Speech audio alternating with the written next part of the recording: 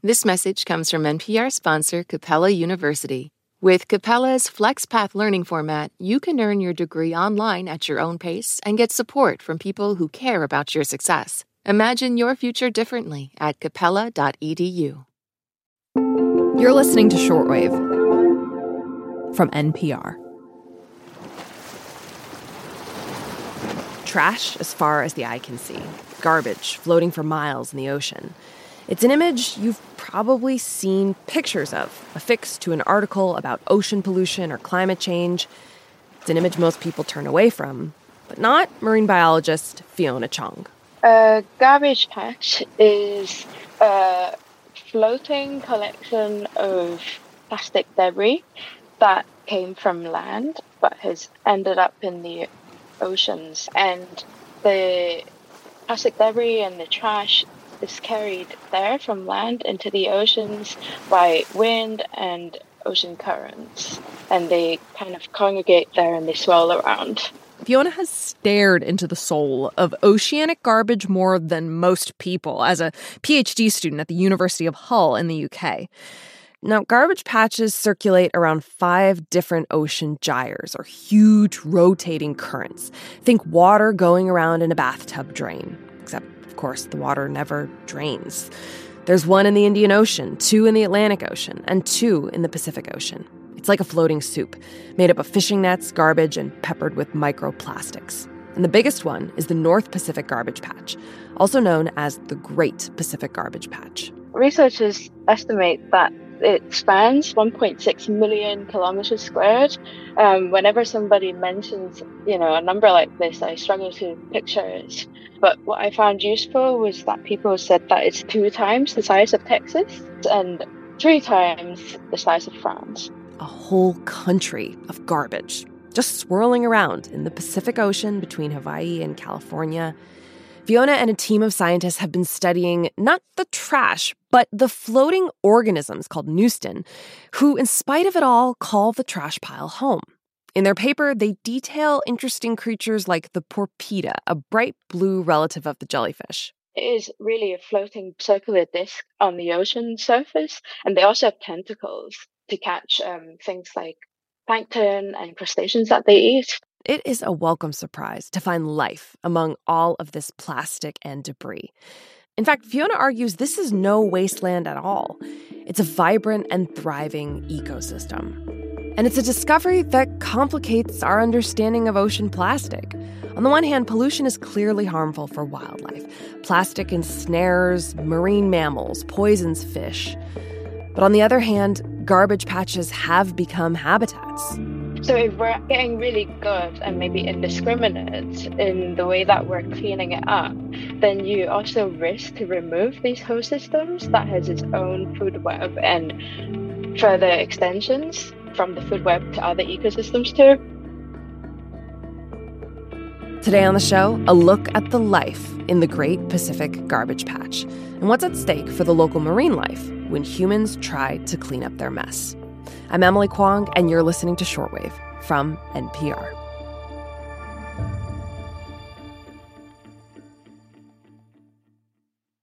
This message comes from Apple Card. You earn up to 3% daily cash on every purchase. That's 3% on products at Apple, 2% on all other Apple Card with Apple Pay purchases, and 1% on anything you buy with your titanium Apple Card or virtual card number. Visit apple.co/card calculator to see how much you can earn. Apple Card issued by Goldman Sachs Bank USA, Salt Lake City branch. Subject to credit approval. Terms apply.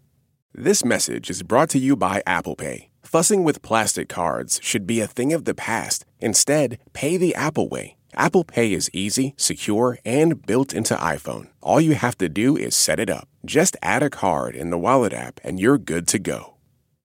This message comes from NPR sponsor Capella University. With Capella's FlexPath learning format, you can earn your degree online at your own pace and get support from people who care about your success. Imagine your future differently at capella.edu. So I want to talk a little bit about how scientists like yourself and your team of collaborators have identified a whole host of life in the North Pacific Garbage Patch, a whole ecosystem, really. What are some of the species that you've found there?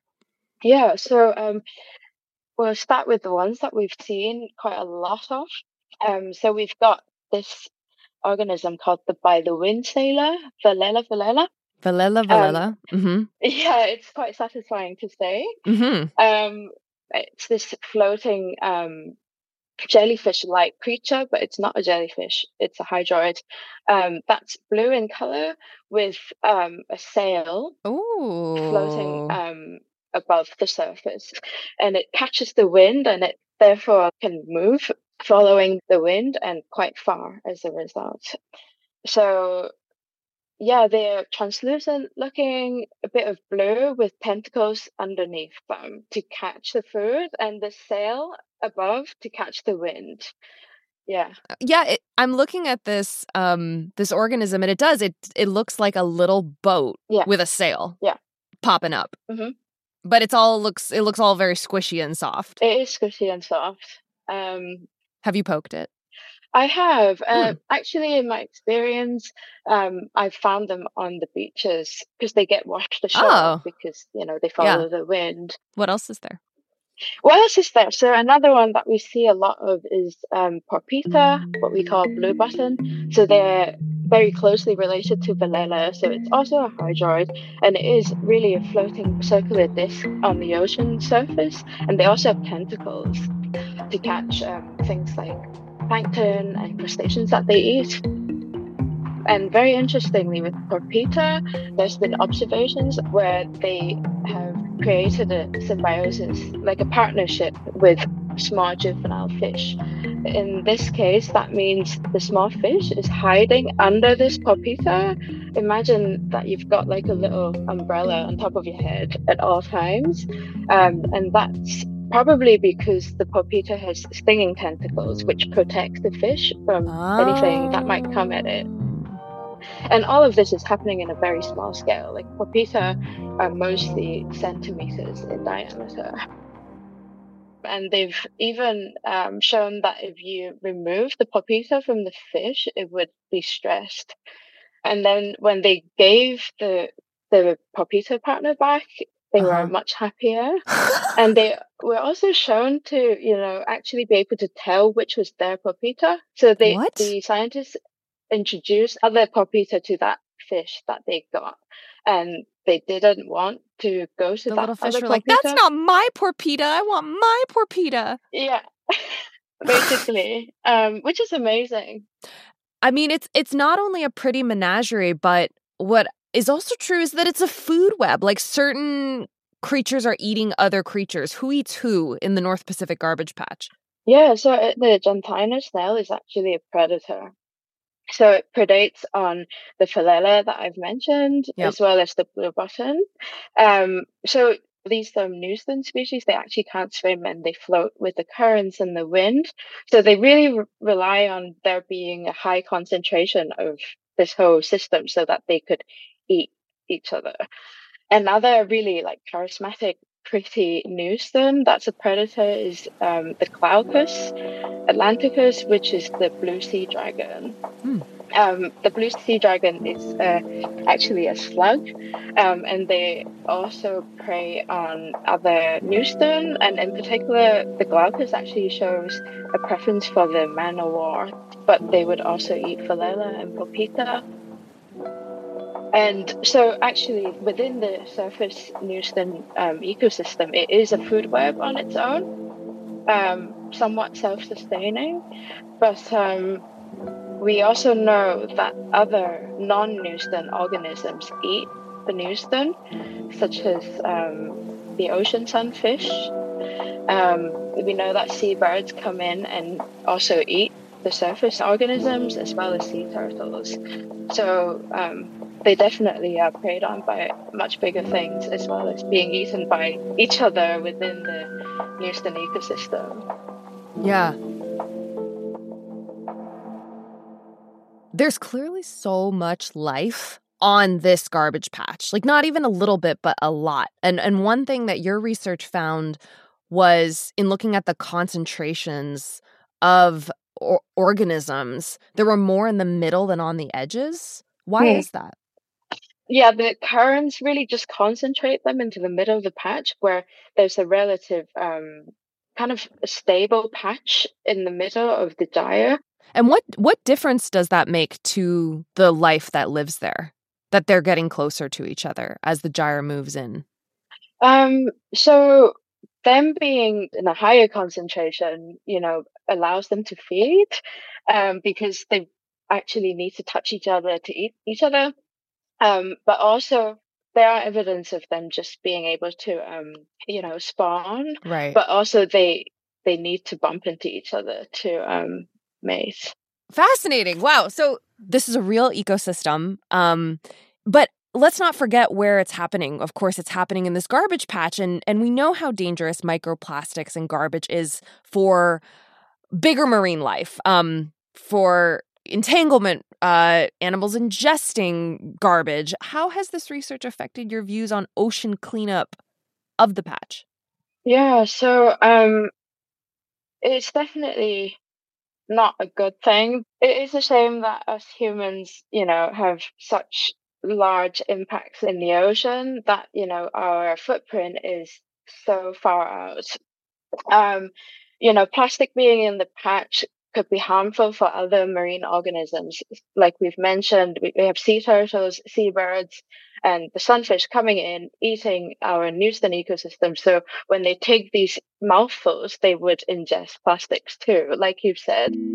So if we're getting really good and maybe indiscriminate in the way that we're cleaning it up, then you also risk to remove these host systems that has its own food web and further extensions from the food web to other ecosystems too, which suggests to me and my colleagues that there needs to be better ways of cleaning up the ocean, or better yet, we just should curb it at the source. We shouldn't let the plastic and the plastic debris and the trash go out at all.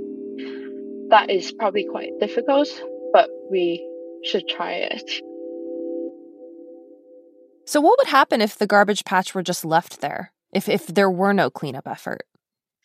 If there weren't any cleanup efforts, the plastic that's already there will be subjected to weathering and, chemical breakdown. So big pieces become small pieces and small pieces become smaller pieces, and it becomes even harder to catch them.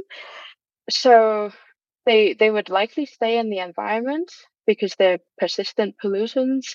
They might then get eaten by marine organisms, but realistically, they probably won't disappear unless the chemical composition within the plastic changes so that it sinks, in which case then it sinks to the bottom of the sea. If the whole world could listen to you talk about this garbage patch, what would be your recommendation? So I think on a day-to-day basis, you could definitely be more aware of your footprint, your own trash, and a better waste management system needs to be in place for countries that are really big polluters. If there were any kind of cleanup effort, I really think that they should be closer to shore.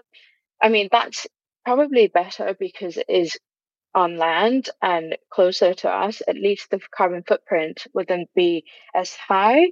But again, that probably comes with a lot of other problems, such as there is life in the rivers, and how do you make sure that you can differentiate that from the river trash per se? The bycatch problem.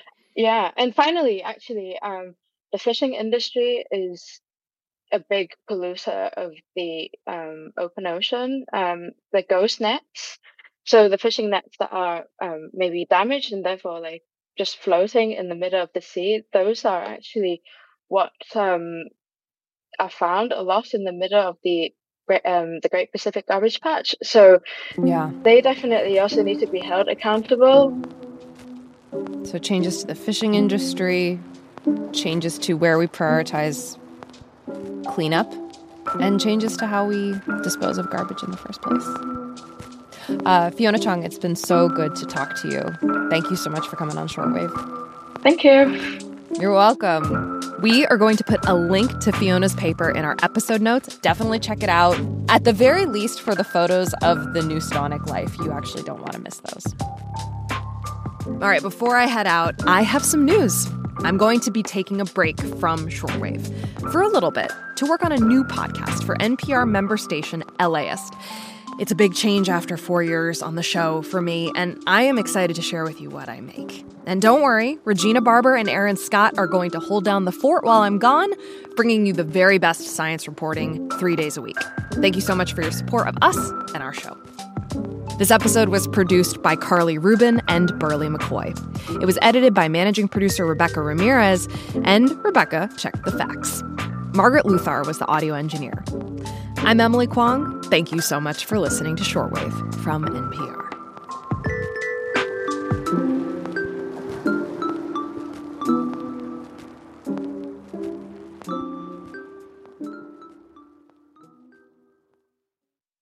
This message comes from NPR sponsor Charles Schwab with their original podcast, Choiceology. Hosted by Katie Milkman, an award-winning behavioral scientist and author of the best-selling book, How to Change. Choiceology is a show about the psychology and economics behind people's decisions. Hear true stories from Nobel laureates, authors, athletes, and more about why people do the things they do. Download the latest episode and subscribe at schwab.com/podcast or wherever you listen. At this year's Oscars, Oppenheimer took home the award for Best Picture, Emma Stone and Robert Downey Jr. also picked up wins, and Ryan Gosling brought the Kenergy. For a recap of all the highlights, listen to the Pop Culture Happy Hour podcast from NPR.